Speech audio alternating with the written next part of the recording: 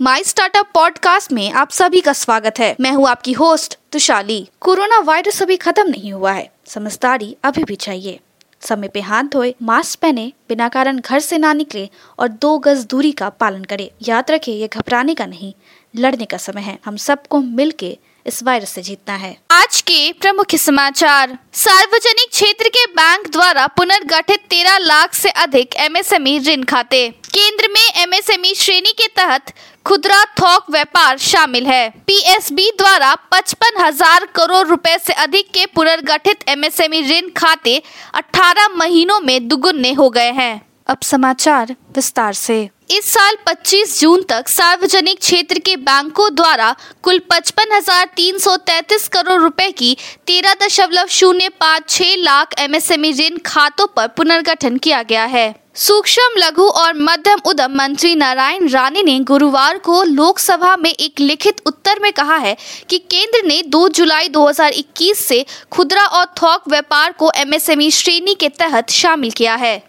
सार्वजनिक क्षेत्र के बैंक को पीएसबी द्वारा पुनर्गठित एमएसएमई ऋण खातों में लगभग 1.5 साल की अवधि में 2.1 गुना की वृद्धि हुई है। ECLGS के तहत एमएसएमई सेक्टर की कंपनियों को 4.5 लाख करोड़ रुपए तक का कर्ज वितरण होना है।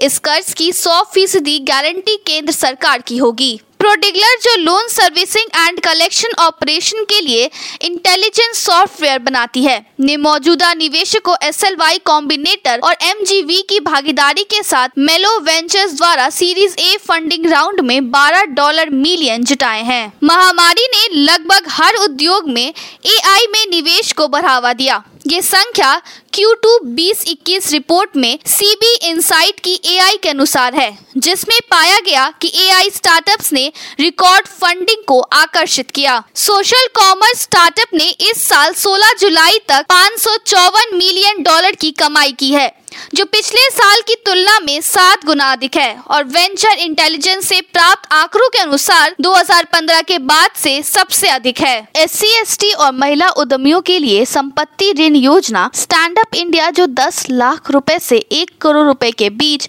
बैंक ऋण की सुविधा देता है, ने स्थापना के बाद से 1,16,266 ऋण आवेदनों में 2,06,204.49 करोड़ रुपए की राशि के लिए मंजूरी दी है। वित्तीय विभाग के आंकड़ों के अनुसार महामारी के दौरान इन स्टोर खरीदारी में गिरावट के साथ ऑनलाइन ऑर्डर और रिमोट डिलीवरी कई भारतीय व्यापारियों के लिए राजस्व का प्राथमिक स्रोत बन गए हैं। ई-कॉमर्स कंपनियों और उद्योग संघों ने अपनी प्रक्रिया देने के अंतिम दिन बुधवार को प्रस्तावित उपभोक्ता संरक्षण ई-कॉमर्स नियम 2020 में कई बदलावों का आह्वान करते हुए सरकार को अपनी सिफारिशें दी। आज के लिए इतना ही। हमारे टीवी चैनल पे 400 से अधिक स्टार्टअप्स और एमएसएमई शो है, जांच करिए।